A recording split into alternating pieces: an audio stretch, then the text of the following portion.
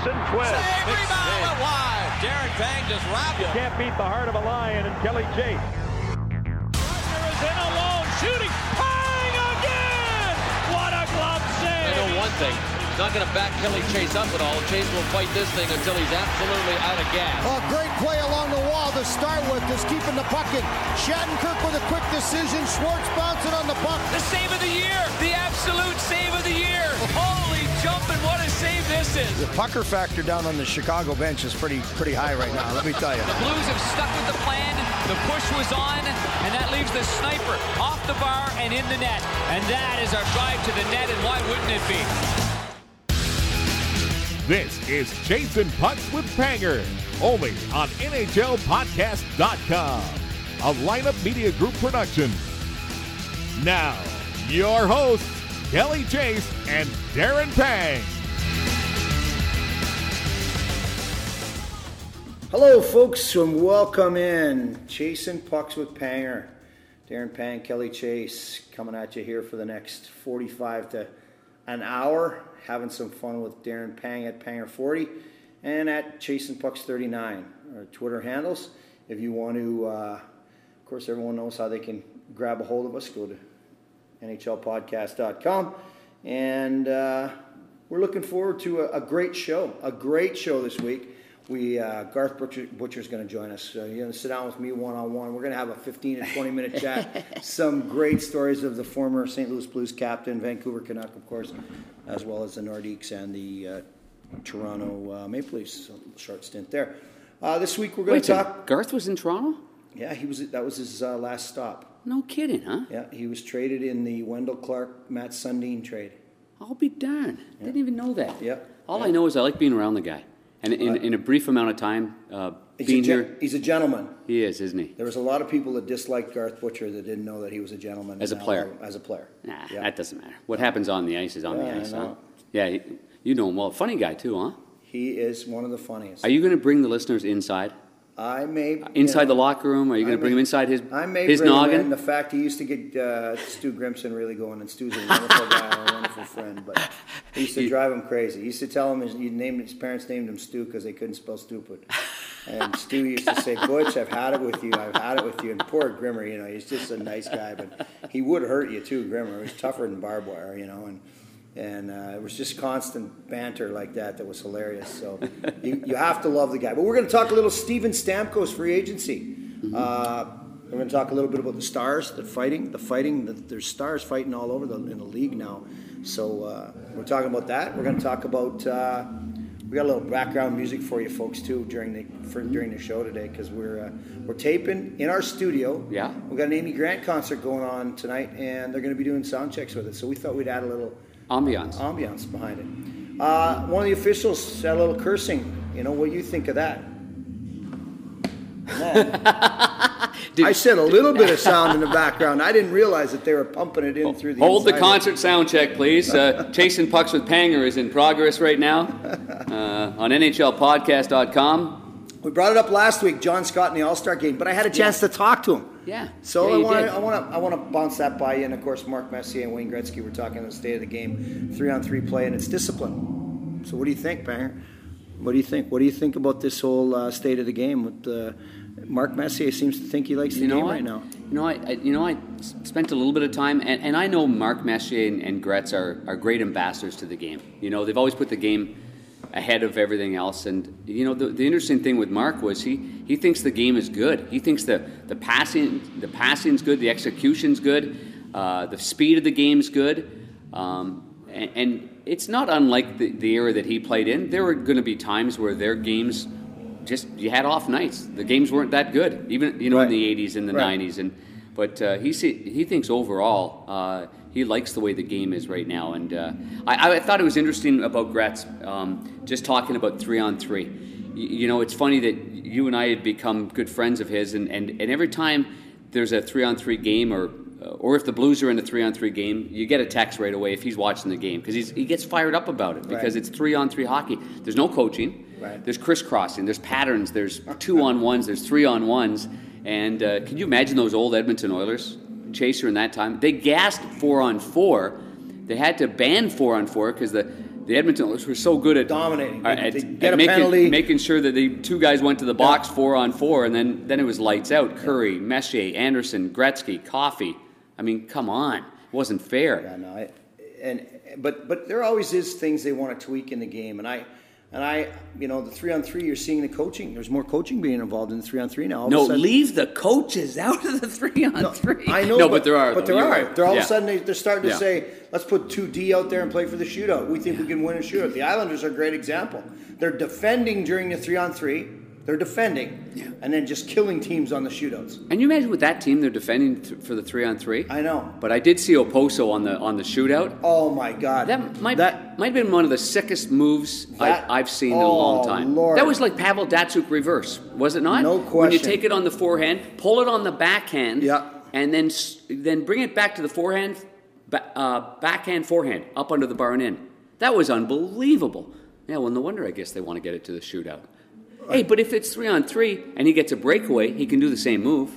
He could, but there's a chance that there's going to be a turnover, and they don't want to have that. They're like, hey, let's defend. We'll win, and that's the way they've been playing. So it's pretty cool. Yeah. Amy Grant singing in the back. Isn't that beautiful? She's got a beautiful voice, huh? Oh my God! I heard she wants me to jump on stage and sing a couple of tunes. You guys are gonna tickle the ivory a little bit, play a little. You know me. I'm really talented that way. I can really belt it out. I was wondering what you were going to say at the end of that. She wants me to jump on stage. And the ivory. Tickle the ivory. That's great. Well, you know what? You're right. It is a good game right now. We're having a lot of parity in the league. You see teams running streaks. Florida's on a hot streak now. Free agency is something that we need to talk about because... UFAs? Complete free agency? 25-year-old Steven Stamkos is going to decide whether he wants to be the highest paid player in the NHL or whether he wants to be a Tampa Bay Lightning, but it won't be both. Yeah, won't be both. It won't be both. So... I would have to think if he wants to be the highest paid, then he'll be somewhere else. Let's make this our tweet of the week. This will be our tweet of the week. Okay. Here we have it. The tweet of the week is a gentleman sends out something for Stamkos to keep in mind that he's going to be a free agent. You know, think about Toronto, and he favors the tweet. Oopsie. That could be our tweet of the week. It could be our dude really segment. We're not sure which one that's going to fall into. We're not sure because, but I do have the dude really segment coming up. But like, what do you think about him doing that? What do you think? Do you think that's a little bit of a leverage play or not a smart play? Or what do you think? Just you like that tweet and the media blows up. You can't do it. Of course it is. It's in Toronto. I mean, the Toronto media is going to pick. I mean, it's crazy. And the next time he comes into Toronto, which is soon, it's going to be overwhelming. Now he's going to be focused on everything but the game of hockey, and it takes away from his team. He's the captain of his team right now. He's not right now. He's a member of the Tampa Bay Lightning, and and maybe it was. I mean, I've seen the puck on his stick. He doesn't have bad hands, so there's no way. I've seen the one-timers. He's got good hands, but to do that is a real bad error for all of Team Stamkos. For Donnie Meehan's his agent. They've got Gary Roberts is his strength guy. You've got Adam Oates is his skills guy. You've got him. He and his family making this huge decision. Right. I'm sure it's overwhelming for him at times. But man, to make that kind of mistake it's a bad. Whether it's an accident, whatever, Chaser, it's a bad mistake. Well, if it's an accident, he's done it 2 other times. Back in 2014, he did the same thing, commenting on Johnny Tavares and him becoming free agents with the Leafs. That's right. And so it's twice you made the same mistake. I call a little bit of BS. When does the league kind of come in here and say, whoa, I don't think you can. I think it was more about him personally doing it. So it's not like the league can say, what are they going to say? They can't tell you how you think, your thought process. You're going to be an unrestricted free agent. As long as he doesn't talk to the organization, I think he's in pretty good shape. I think he just did. Yeah, well, he may have let them know. Call me goofy, but pressing on that tweet and favorited it. Yeah, no, I know. I agree with that. It's too hard nowadays to be a young captain. You mentioned the parity, to lead, your own team, to be the player that he wants to be, to fulfill the expectations of Steven Stamkos, just to add any kind of that, what would you call it? Any kind of, not maintenance, but it's too much other baggage that you got to deal with. You don't have the energy to deal with, if you know what I mean. Right. Because now we're talking about it, and we're just a bunch of guys on a podcast talking hockey, and that's what a lot of people have talked about the last week. Right. No, well, and it doesn't need to be talked about. You're right. Let's talk about this subject. It comes up a lot, and I'm sure we'll be talking, a little bit about it here in the future as well. But fighting's just going to be a contentious conversation with everybody, no matter how you look at it. Mm-hmm. Fighting now has become the all-stars. Last week, I think, or 2 weeks ago, we talked about how much more the top players in the league are being taken advantage of and run at. Yeah. Now we've transitioned into the top players fighting. Listen to the names that we have fighting so far this year. That these are just the ones that I pulled up that I've looked at. Crosby, Giroux, Voracek, Taves, Ben, Perry, Stamkos, Malkin, and Tarasenko. They're fighting. Now you think of a year when Gretzky, Lemieux, Yzerman, at the quarter-way mark, Hull, right? Hully was picking up your gloves. Yeah, the closest he came to the fight was when he got an argument with the parking maid there at the old arena. That was the closest. And but I mean, seriously. That's a lot of top players, bud. That's a lot of top players. Well, I think maybe we have a little bit of a lacking of teaching some of the players coming up that fighting may not be what the team wants you to do, but fighting is parlaying hockey sense on the ice into doing the right thing. Hockey sense is finding out what's going on in a scrum, sticking around in that scrum for as long as you can stick around in that scrum and not pretending like nothing happened and go away. Maybe the top players have said, I've had enough of this. I've had enough. I'm getting hacked and whacked. In the old days, Chaser, you wouldn't let that happen to Brett Hull. No, you're right. You wouldn't. You're right. No, you wouldn't. And you wouldn't necessarily fight that guy right away, but you'd make sure that you targeted their top player or did something. Well, we're not seeing enough of that right now, and our star players are taking a beating. I couldn't agree with you more, and I know that, it's not going back, and we talked about it. I've talked about it with Brendan Shanahan when he was in the disciplinary area, and honestly, I don't understand the dynamic of it, to be honest with you. I don't understand why you'd want to have your top players. They're being bullied now, and guys that played the way I played stopped the bullying. Yeah. And it's a double-edged sword a little bit, and the league doesn't want to get in the middle of it because of all of the lawsuits. I understand, but Chaser, you're seeing more and more good players frustrated because they're being taken advantage of. And here's the thing that you and I are both between the benches, and the thing about it is a mid-tier player, a second-line left winger, a second-pairing D that's not a tough guy. He doesn't have to go in and actually fight a guy either. No. I mean, we're not selling he just has to get in there. You have to make sure just get in there and look like you care about your teammate. Right. Look like that you can't just do this and then go in and be a little bit somewhat involved so that, you know what, listen, here's one thing analytics can't measure. The stomach. It can't measure the stomach. It can't measure the fortitude. It can't measure the anxiety you have in the afternoon before a game because you're pressured to score, because you're pressured to defend, because of the fact you might have to fight. Fighting and being accountable changes the stomach. And you can't put numbers to your stomach and how a player reacts in a certain situation. Because if in that one game he has an off night, the other numbers cover for it. Mm-hmm. But the one off night that he has in a building can be the difference in winning and losing. And when you're not allowed to take care of or take advantage of top players in a building, it gives the top players an advantage. And that's what you want. You want your best players to be able to play, not be out with injuries, and not be having to fight. And I guess, okay, so I guess my point is that if you have a team that has a five-man pack mentality, Right. always there, always buzzing around, Right. in the scrums, always buzzing in and out, then you likely don't have this issue. No, you're If- right. if all of- Strong in numbers. Strong in numbers all the time. Strong in numbers, buddy. That's how you have to play the game. Yeah. But still. So these top players, think about some of these guys. I've seen Jamie Benn fight before. He's a good fighter. Darn right, he's tough. Okay, Jonathan Taves. We've seen Jonathan Taves and a number of top players go at it, and he's a good fighter too. No question. Which one of the group is a surprise of that? Well, Malkin, Yeah, Stamkos, yeah, Tarasenko.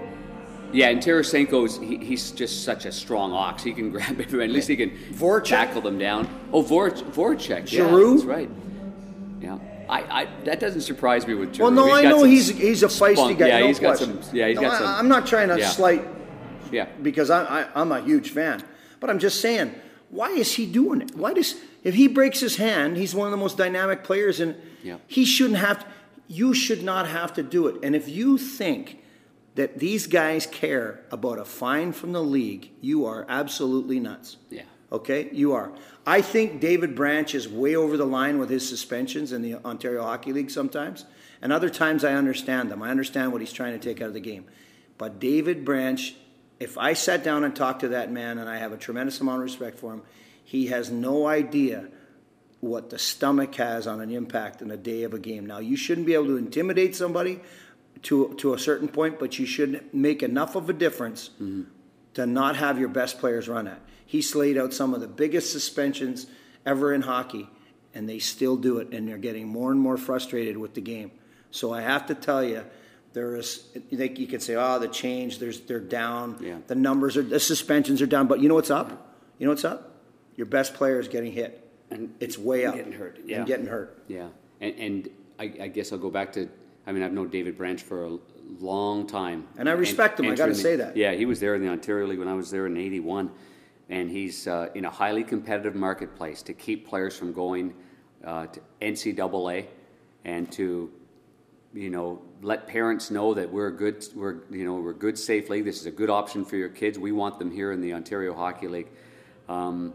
Fine line, and very fine line into going to the extent that has happened there. It's a lot different than the old days. My first expansion team was the Belleville Bulls. Right. We only had Craig Cox, a guy named Craig Kitchener, who's passed away since. We've had this average fighter named Marty McSorley at the time. I think that's about when Dave Branch said, "Okay, we're got going to to change the this." rules. Craig Cox. Craig Cox and Marty McSorley from Cayuga, Ontario. Holy smokes, what a group you guys Ben had. Kelly. Oh, we had some. Yeah, we had Ali Budarak. Yeah, that's even a tough sounding name, isn't it? I know. We had a fairly fun show in Saskatoon. We had Twist, Kosher, Clark, Chase, Kaminsky. We had Brian Glynn, Curtis Lasician playing D for us, and we were big and mean. You think? Yeah. Sean Van Allen was our scorer. He had over 100 points, and he came to the He had league a lot as of a room, checker. didn't he? I'll tell you what, he was a much better offensive guy on our team than he was anywhere else, because boy, did we make sure nobody laid a hand on him. He was all we had. Him and Kevin Kaminsky was a heck of a player in junior. Corey Kosher was a first-round pick, so he was a heck of a. And we had some sluggers out there, boy. But I'll tell you what, it was a different time, a different era, and I know we'll never get back to that. Yeah, no, but it's still about the hockey sense of it's a team sport, and in a team sport, you stick up for one another. You stay tight. You make sure that one player's not on an island, one player's not out there, and there's three of the other team even hovering around him. You make sure you're all right there. Same thing I used to say when the other team, and this is a different kind of hockey sense, Chaser, and I'll kind of segue. But when another team's captain is having a 30-second conversation with the referees, Right. and none of your players, let's say, Or over there not knowing what's going on. or you can watch any game in the NHL, and anytime I see it, I go, man, why isn't the other team going there and listening to what he's saying? Or let's say a coach is having an extended conversation on one side with the referee. I mean, I would always have my captain or whoever get over there and find out what the heck they're talking about, so we're not missing out on the edge here, or what Right, advantage right. they're trying to secure on that side. Right. That's all just hockey sense, isn't it? no different than when I say a goalie that can't play a 2-on-1. Does he know it's a right-hand shot or a left-hand shot? Does he know he's a passer? Does he know he's a shooter? Do he know who's That's a mucker? doing your homework. Who's a grinder? That's just doing your homework. Doing your homework. That's Just do your homework. That's what we love about the game. All right. Well, listen, I think they got Vince Gill's music going right now. Really? It's a little louder. Is this when I'm a little gonna bit go more out there? boom. We got it in the background here down at Scott Trade here in the lovely McBride and Son home suite. So Nice. we're going to take a quick break and be back in a minute with you. It's Darren Pang. I'm Kelly Chase. Chasing Pucks with Panger on NHLpodcast.com.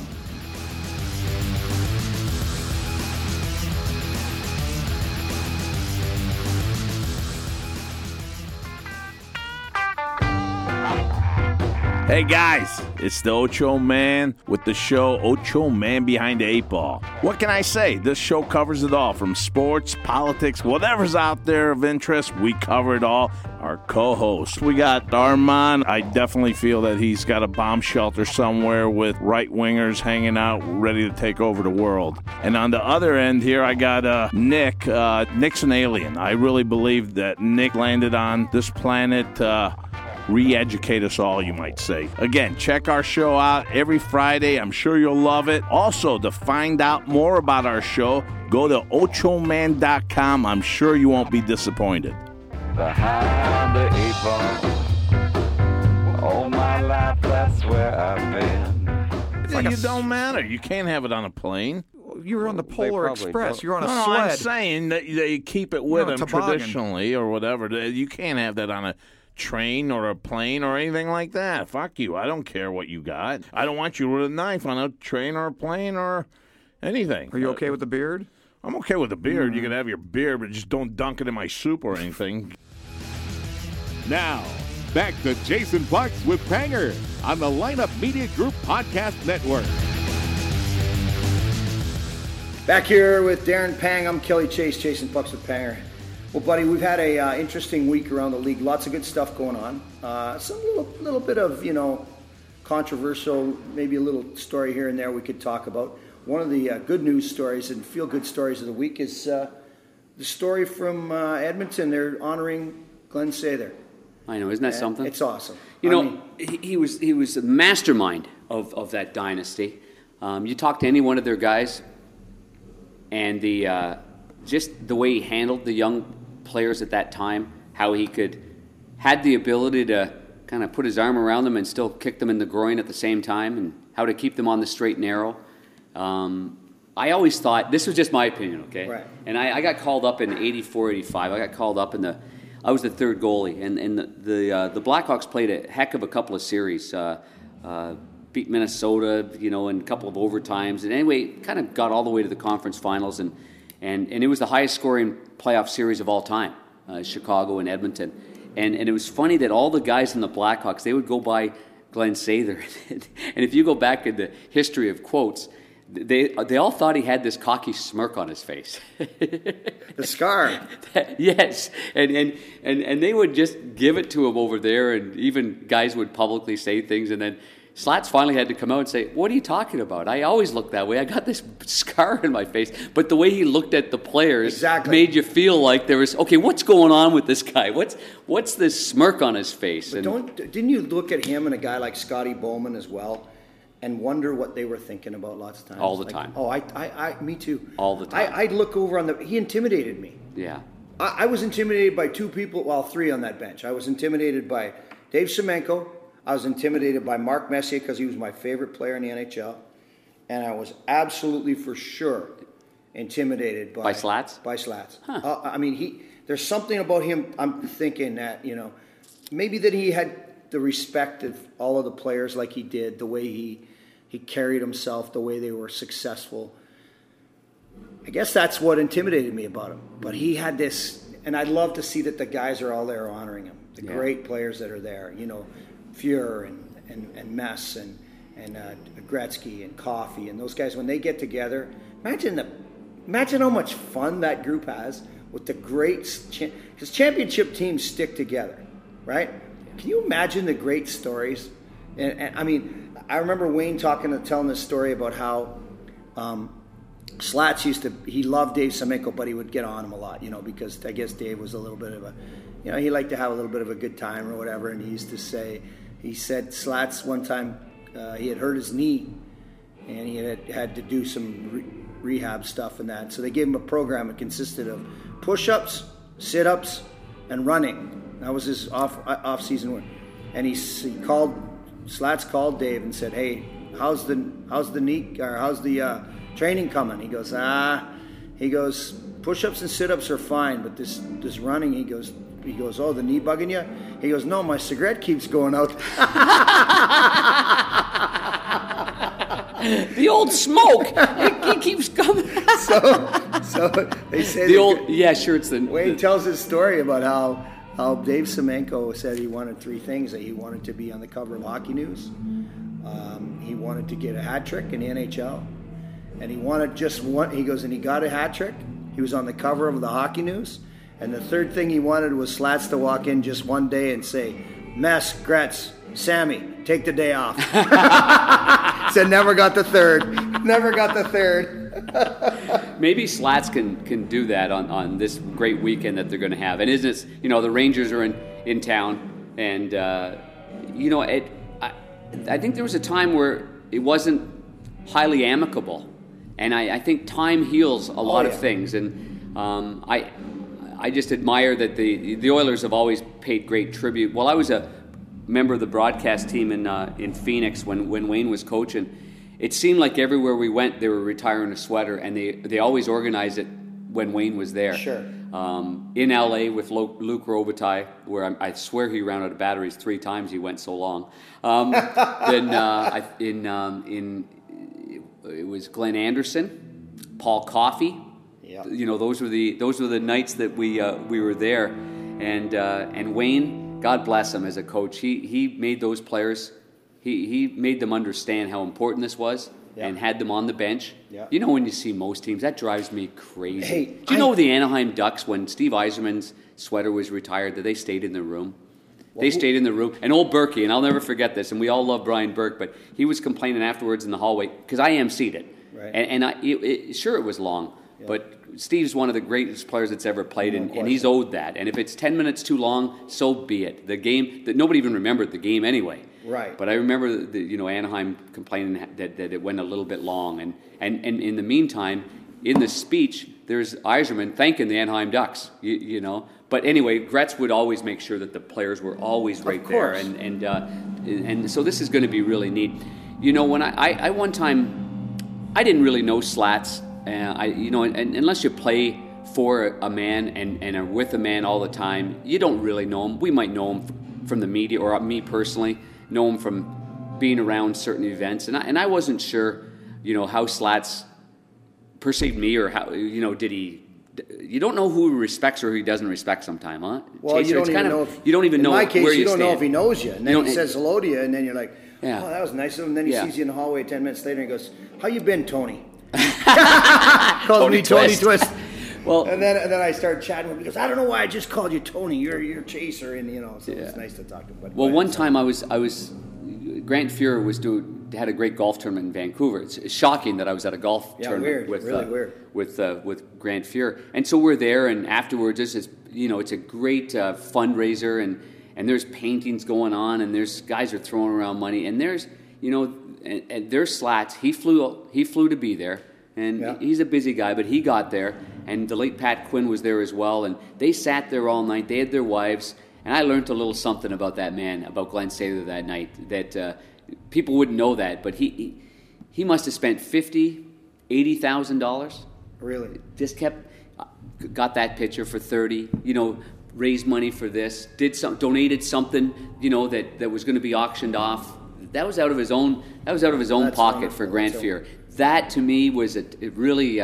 I sat there and had a couple of cigars and a couple of cognacs with him after that. Asked him why he never traded for me. I thought I could be a good backup to Fuhrer. But anyway, it was a nice... I could have been a good backup to Fuhrer. Yeah, he only played 79 of the 80 games. But it was a neat thing to see him and how much he cares about his players. Right. Truly cared about his players and kept them all together and kept them winning. And I just, great admiration for that whole group of guys. think I have a real appreciation when they did the story on Gretzky's trade, and the last time I've seen it done, when he just talked about how he was mad, and he almost left Edmonton because of what was going on, and how he Pocklington and him were, they were not seeing eye to eye on that. Oh, they were fighting, and it was unbelievable. So, for a guy to be honored, he should be honored in Edmonton. He's had a successful career as an administrator and as a coach. He was a journeyman that played, I think, on 7 teams. The Blues were one of them, huh? Blues were one of them, and Rangers and the Rangers. Boston. Yeah, I'm going to go 7 then. Yeah. Okay, 7. Pittsburgh, I think, was one of them as well. I agree with that. But so you're looking at a guy that, he's had a tremendous career, and I think, when you look at that, when you look at a guy that's done and accomplished everything he's accomplished, everybody's going to have their story about him. But I can assure you, the one thing that's the most common theme is that he got the best out of a group. He knew what his core group was. He knew how to bring in pieces every year just to fit in the puzzle, so they had a chance to win. And when he accomplished that, I think it's easier. It's not easier to win, but you have a better understanding of what it takes once you won. And I think that Slats had that great understanding of how to do it. And he always gave them the best opportunity to do it by the trade deadline to win with those teams that he had. Yeah, it was always about winning, and always but putting the right pieces together. Even that hockey, even the hockey trade. I mean, thinking of trading Paul Coffey, and some of it's contractual, and had to make a hockey decision, but bringing, I think it was Craig Simpson that came in that deal, right, from Pittsburgh? That's right. Ended up scoring 50 goals and winning a cup as well, or 2. So never easy running a team. You're not always going to give the players the right answers or the answers that they want, but you're doing it for the right reasons so you can lift the Stanley Cup. So when they go into their new rink, do they take Gretzky's old statue from this rink now and move it there, or do they bring another statue, and then do they have... You got to have Slats' statue there. I mean, as the architect, as you enter the building, you got to have Wayne Gretzky's. Yeah, well, I imagine they moved the statues, but the amount of ceremonies that we do in our league now, they might just have... they might go through the whole 6 different ceremonies for 6 different statues again and put them up there. You never know. Statues, they're going to retire jerseys. Who knows what they're going to do? But certainly Slats belongs in that, and what a tremendous slight to him. We're going to take a little break. We're going to be right back. It's NHLpodcast.com, Chasing Pucks with Panger. You want to find us on Twitter, it's at NHL Show, Facebook.com/NHL Show, and at NHLpodcast.com to email us. So you can, remember, you can check out all our shows on Lineup Media Groups for shows like Ochi Man, Behind the 8 Ball. You're on the clock. Let's get it on MMA with Big John McCarthy. Great show this week with Big John coming up. They are going to be talking a little bit about, there's some controversy brewing in the boxing arena with Big John's going to be doing the big fight that's this weekend as well, and Sean Wheelock, of course, on with them. So folks, we'll be back in a minute. Darren Pang, Kelly Chase on Chasing Pucks with Pang.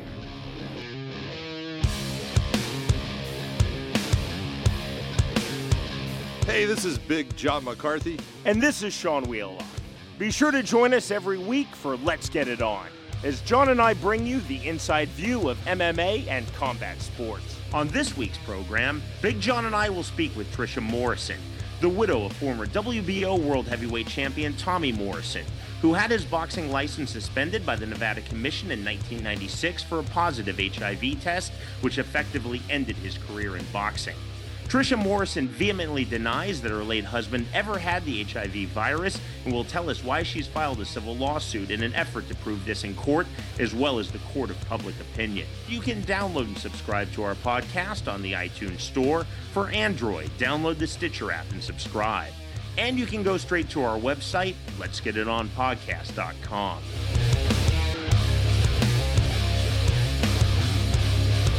The widely accepted version of events is that your late husband, Tommy Morrison, contracted the HIV virus and ultimately died due to full-blown AIDS, but I know that you feel that this is completely false. Well, it is completely false, yes.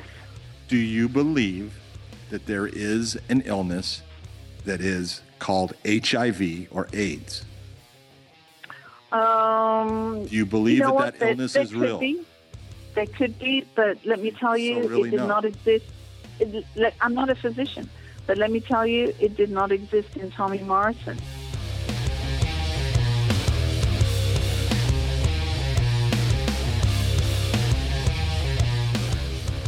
Here we are, chasing pucks with Panger, NHLpodcast.com. I'm joined with my good buddy Garth Butcher. And hey, man, we were talking about this prior to coming on and saying, listen, I don't know anything about these podcasts, but all I knew is that when you could sit around, shoot it with the buddies of yours and tell stories. That's all we do now. That's all we have now, Butch. Well, it is, but it is pretty fun, and I think that lots of people would like to be hanging over our shoulders sometimes when we are telling some of the stories. And the nice part is the stories get bigger and better as the years go by, but it's still the same cast of characters. It's pretty fun. You're in town in St. Louis right now for the Captain's Night, and that's a special thing. Obviously, I know you're honored. You were honored to be a captain, and you were always a leader, but to see the group of guys that are coming in and to be around them, that's got to be a little bit. That's pretty neat too. Yeah, you know what? It was a real honor, and it continues to still be an honor, and it kind of.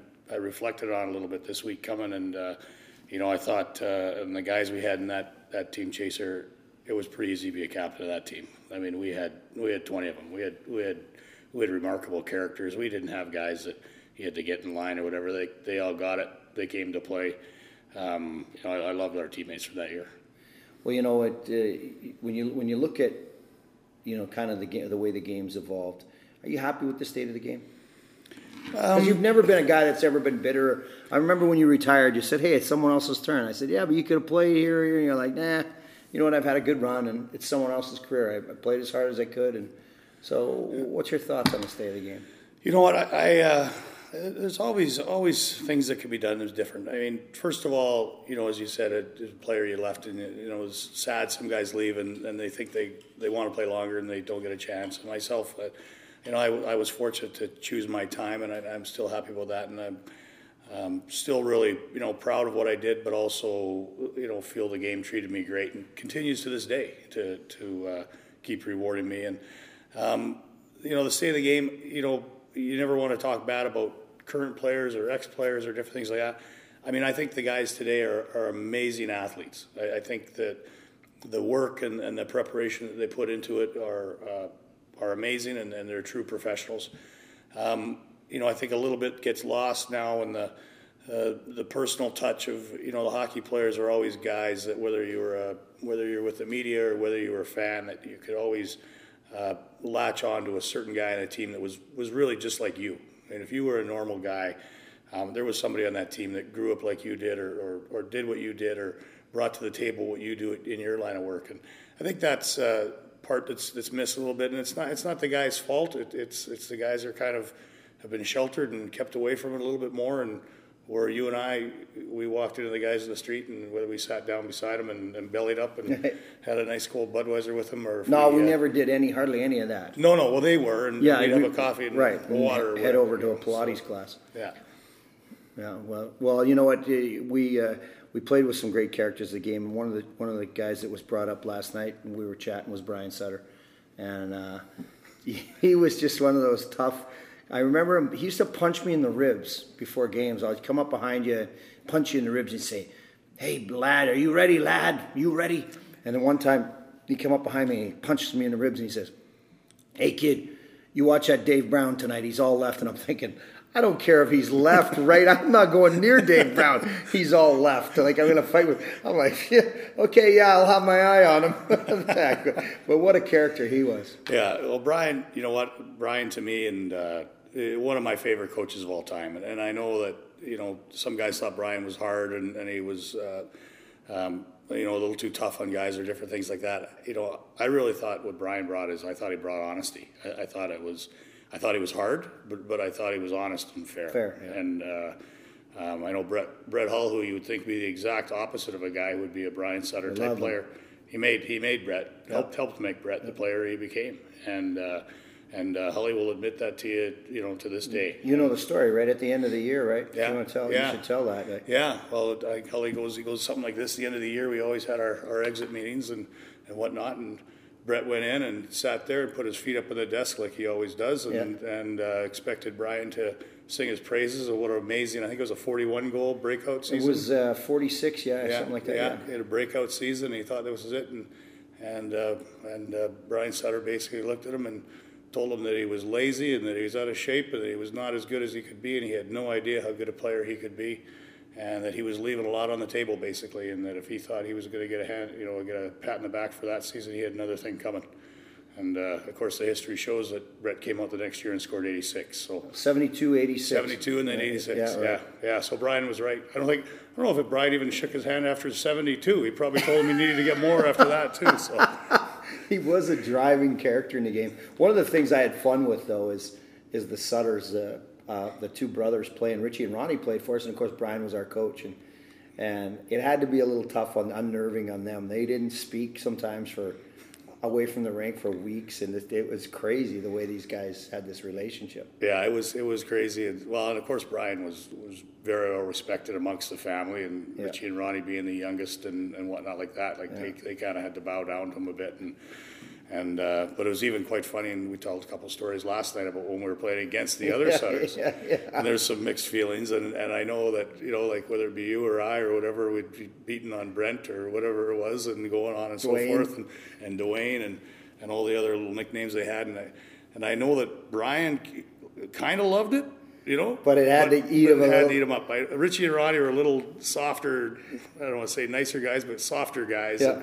I know it bothered them kind of a lot. You know, they weren't exactly giving us any hints as to which hand Brent Sutter threw punches with. Of course, I think when we fought him, he didn't get to throw many. No, anyway. that's right. Boy, I told you that story we were talking about last night. Remember when we were there, and I ran into Eddie Balfour on the ice, and of course there was a little bit of a storm that went on after that, and Dwayne Sutter happened to be the guy that I ended up fighting, and I tuned him in pretty good, and he ended up with the instigator. So not only did he lose the fight, but he gets a 2-minute penalty, and we score in the power play, and so I'm already in the box. When he comes out of the penalty box, I'm in our bench, and he's screaming at me and hollering and cursing and telling me how he's going to get me and my family and everybody I know and all this. And finally I told him to sit down. I said, shut your mouth. You can't even be, he said, you must be adopted. You're not even tough.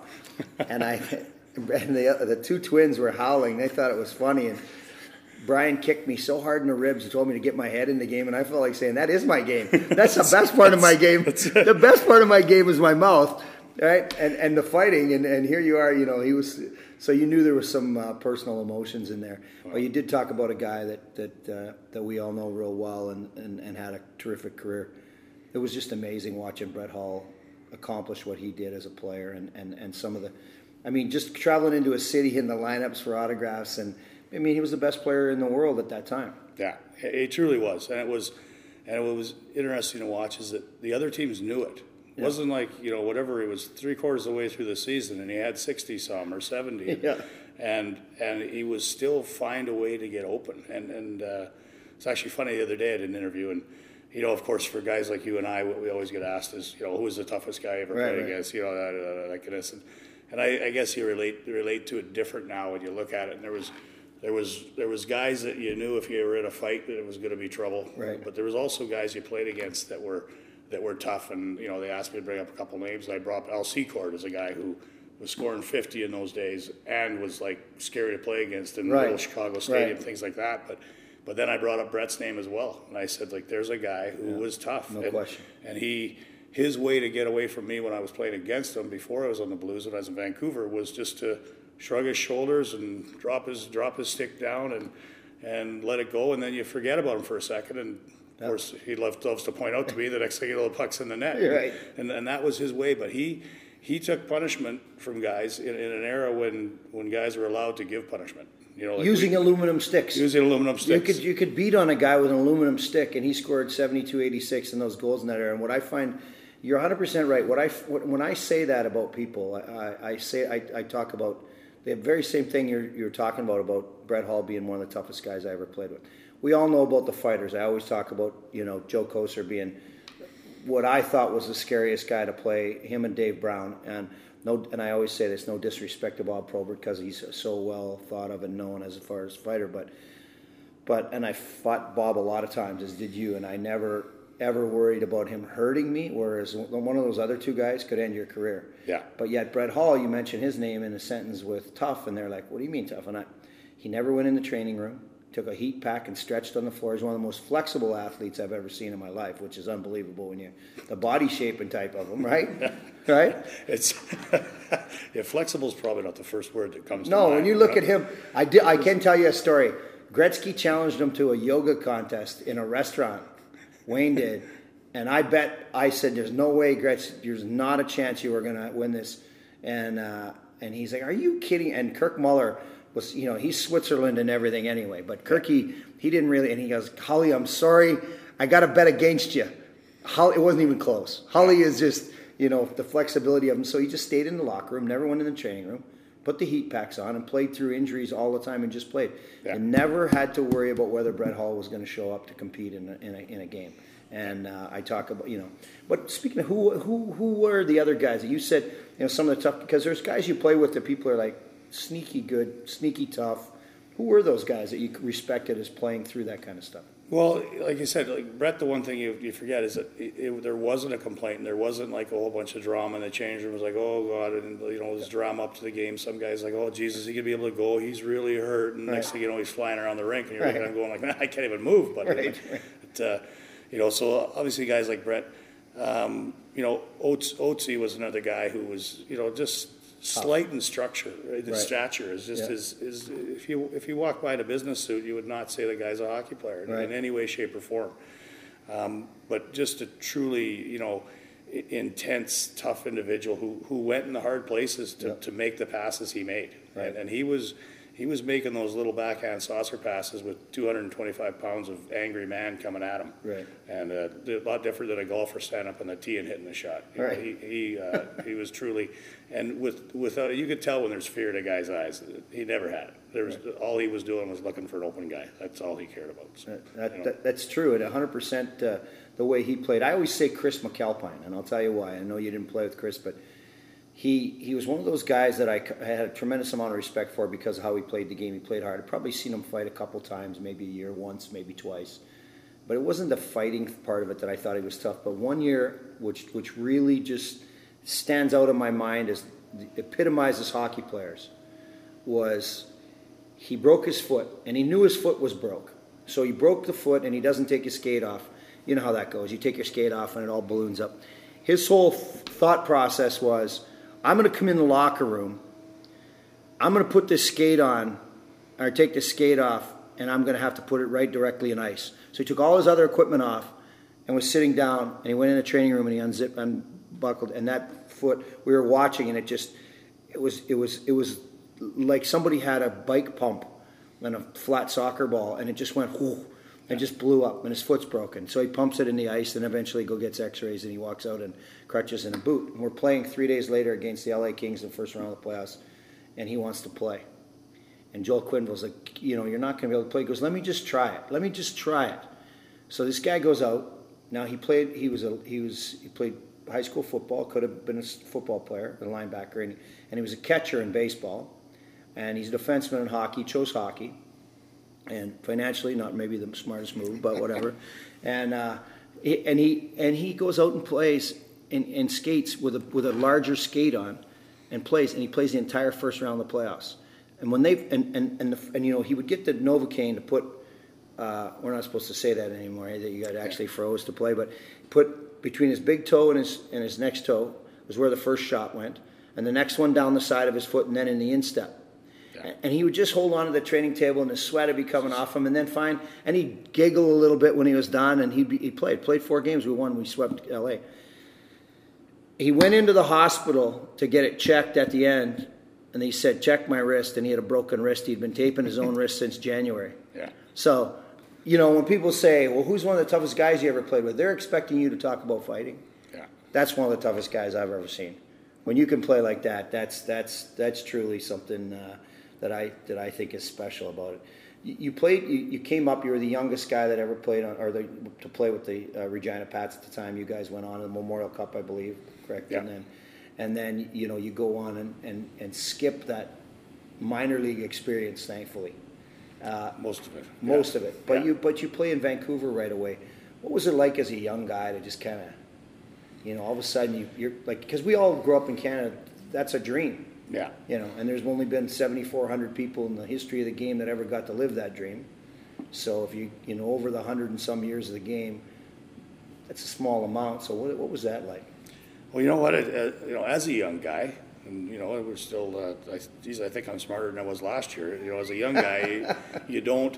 Obviously it was super great, but I don't think you understand how great it is and how exceptional it is, and what a great opportunity it is for someone. For me, it was just. It's actually, I'll tell you a little funny sidebar to the story. Growing up in Regina, Saskatchewan, it was really close to where you grew up as well. You do there was guys who played at the Regina Pats who were in the NHL, and there was my dad's friends who owned Billy Hickey, who owned the sporting goods store in town. He played in the NHL, and those were people I saw and knew, and so I just figured that's what I would do. There wasn't really.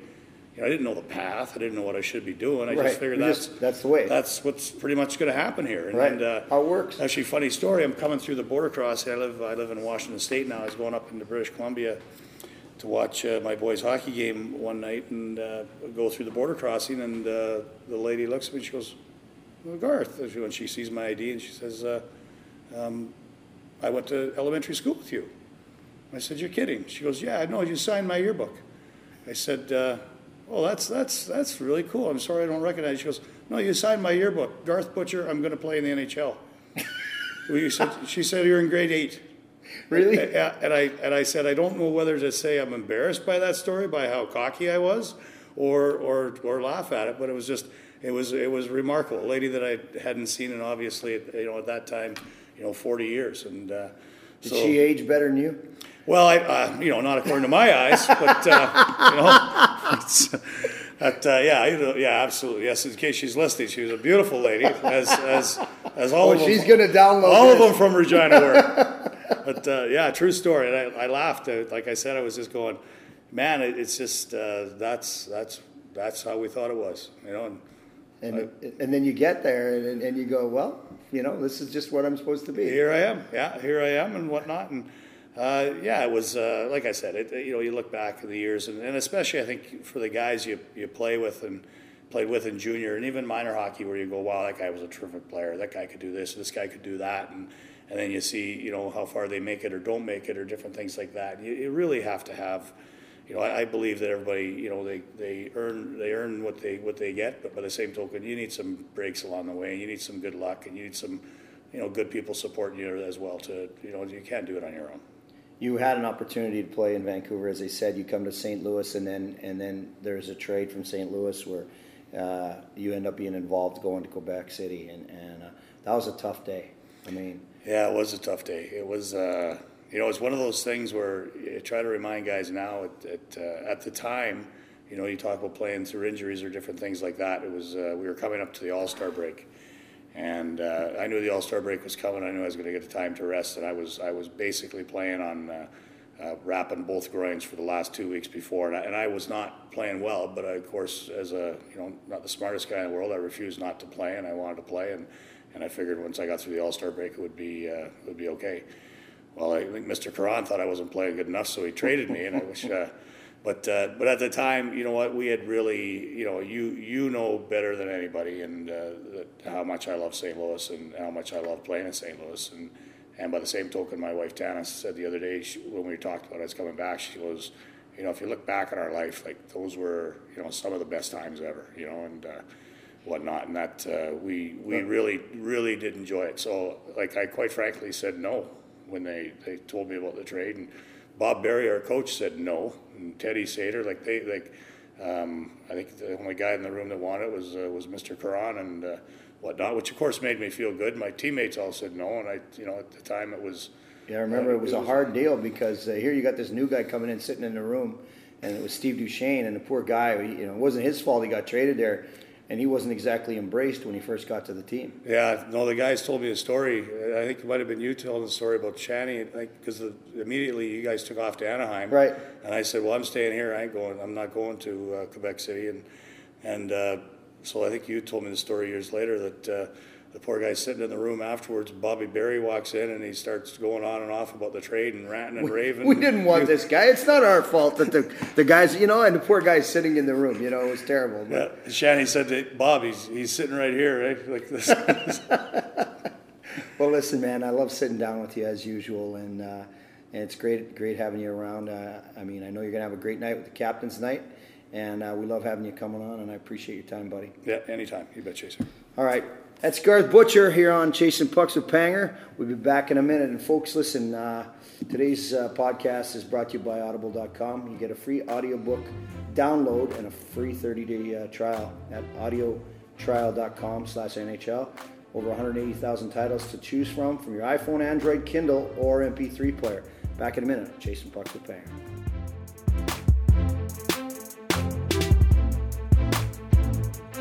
Hey everybody, this is Matt Geiger from the You're on the Clock podcast, and if you love football the way I do, but hate hearing about the off-the-field drama that ESPN reports every day, then you need to go to ontheclockpodcast.com as part of Lineup Media Group.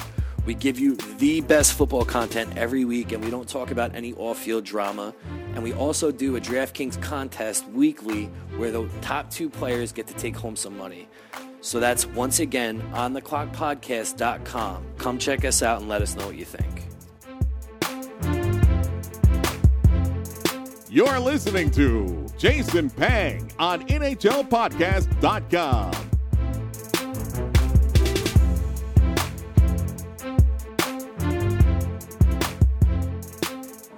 Back here with Darren Pang. I'm Kelly Chase, Chasing Pucks with Panger. You sound good, too, on the band. You like the band? The new band come in behind us as well. I like this whole ambiance of the concert deal going on behind us. And I'm Amy Grant. At Scott Trade Center. We are. We're going to hey, one more little quick topic, and we had one of the officials. I don't want to bring his name. That's not important. But he got picked up on the crowd mic, and it bothered a lot of people. It didn't seem to bother as many people in the hockey arena as it might have, and I know the optics were bad, but one of the officials, and I'm sure we can get the audio and plug it in, one of the officials swore at one of the players, and I want to hear your thoughts on it to start with. Well, my thoughts on it were these players that embellish has got to frustrate the heck out of the referees. Right. So I know what happened. I know that player, from what I understand, embarrassed the referee in the first period. Correct. Is that right? Correct. So, and now the referee gets caught by that player, hook, line, and sinker, and now sees it happen again, and boy, before the whistle, anything can go, boom! That's embellishment.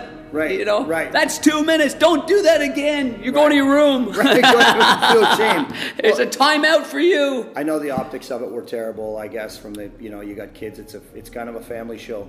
But I'll tell you what, it happens so much on the ice. He got caught with his pants down a little bit with the mic, and I think you definitely have to be more careful about it. But the players that were watching, it's a unique perspective because the players that were watching, they couldn't care less. They were like, that's what he needed. We're tired of him doing it. Yep. It was James Neal of the Nashville Predators, and again, one of those situations where you're sitting there and you're wondering, oh my goodness, is he going to get in trouble for what just happened here? And yet you hear the guys talk, and they're like, who cares? And then when you get down on the bench, the players say who cares? Yeah, they don't care about the referee saying that or how he said it. No. And if he would have said it in the middle of the ice, there would be no microphone right there. No one would have known what he said. Well, the beauty of it is it happens every game. Yeah, absolutely. It happens this every game. This happened to be behind the net where they had the microphone right there. Sometimes it's not as long, they just catch it. And so now, so the people were, there was a lot of talk about it. Now I sort of chuckled a little bit. And I called a couple of our colleagues and I said, hey, where do you stand with this? And they were like, are you kidding me? We're going to bat for this guy, this official.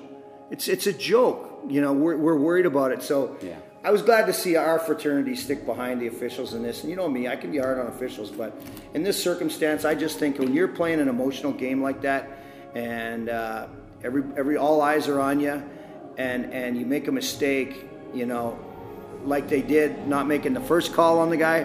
Now you're trying to embarrass the official. Yeah. That's going to get in their crawl space. They're trying to make a living too, so I'm giving them the benefit of the doubt. You know what, Chaser, and I thought and I watched it again, and again, like you did a little background on it, and I think, I like the passion of the referee, right? Because I think we need more of a rapport with that passion, right? I don't think there's enough of that, right? And it's not their fault. Every one of these officials, they're good people. They want to be part of it as well. They're part of the National Hockey League. They're referees. They have a big say in what happens during the course of the game. And they know the players as well as anybody knows the players. Right. They know how the players disrespect them or do something on a face-off, or diving is such a dishonorable thing. Right. But it's been around now, and it's been allowed to grow and fester here. So I like when a referee shows that passion like that. The NHL, sure, they fine the players, but that's not as big of a deal. I mean, remember we started again this year with a list of where we don't know who gets fined or whatever for embellishment. There's no embarrassment to it. It doesn't seem. That's the thing. I think there needs to be more of that. So it's nice that the players back it up. No, I agree with you on that. So we're on the same page on that one, certainly. What a great week. What a great show, buddy. Yeah, I really enjoyed good. doing that with you. And listen, having Garth Butcher on here. Wasn't that great? Yeah, Listen to that. Yeah, really, really phenomenal stuff. I know the fans are going to really love that because that's the character and the stories. Yeah, if you're a hockey fan, how can't you, right? Yeah. That's awesome. And he's one of the greatest names in hockey. Garth Butcher. I gotta go. I gotta go. I gotta go tune my guitar. Tickle Amy. Tickle the ivory. I'm gonna tune my guitar now. I'm gonna have a cold one with Amy. Go tune something, big boy. Well, okay, listen, buddy. hey man, great work. Show. Hey, great show. What about our 3 calls of the week? Yeah, we got them coming up. Fit in there. Our 3 calls There's of the some week. good ones, huh? 3 calls of the week are fantastic. You're going to hear them as we bust you out here on NHLpodcast.com. Chasing pucks with Banger. Listen up. Our 3 calls of the week.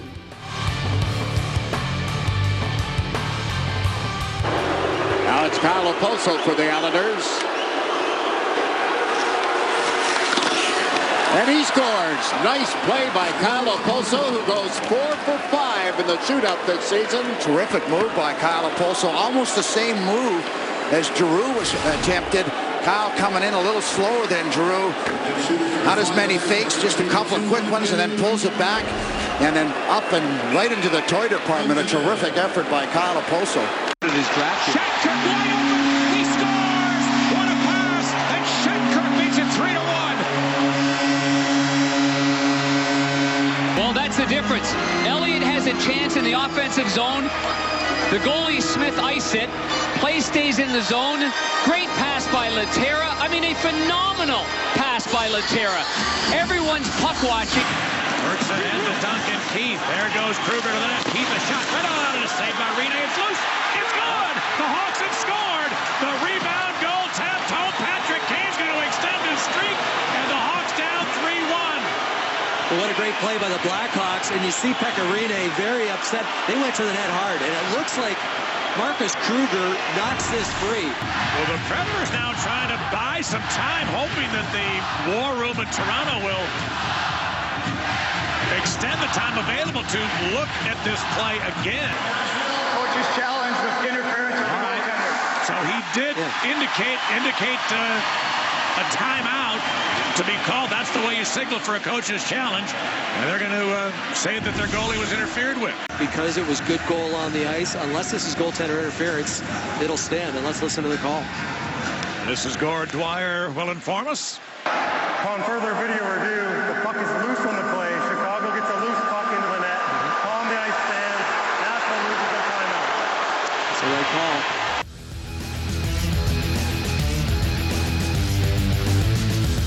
This has been Chasing Pucks with Panger, a Lineup Media Group production. Find the show online at NHLpodcast.com, plus on iTunes, Stitcher, and all major podcast outlets. Get access to all of the Lineup Media Group shows at lineupmediagroup.com.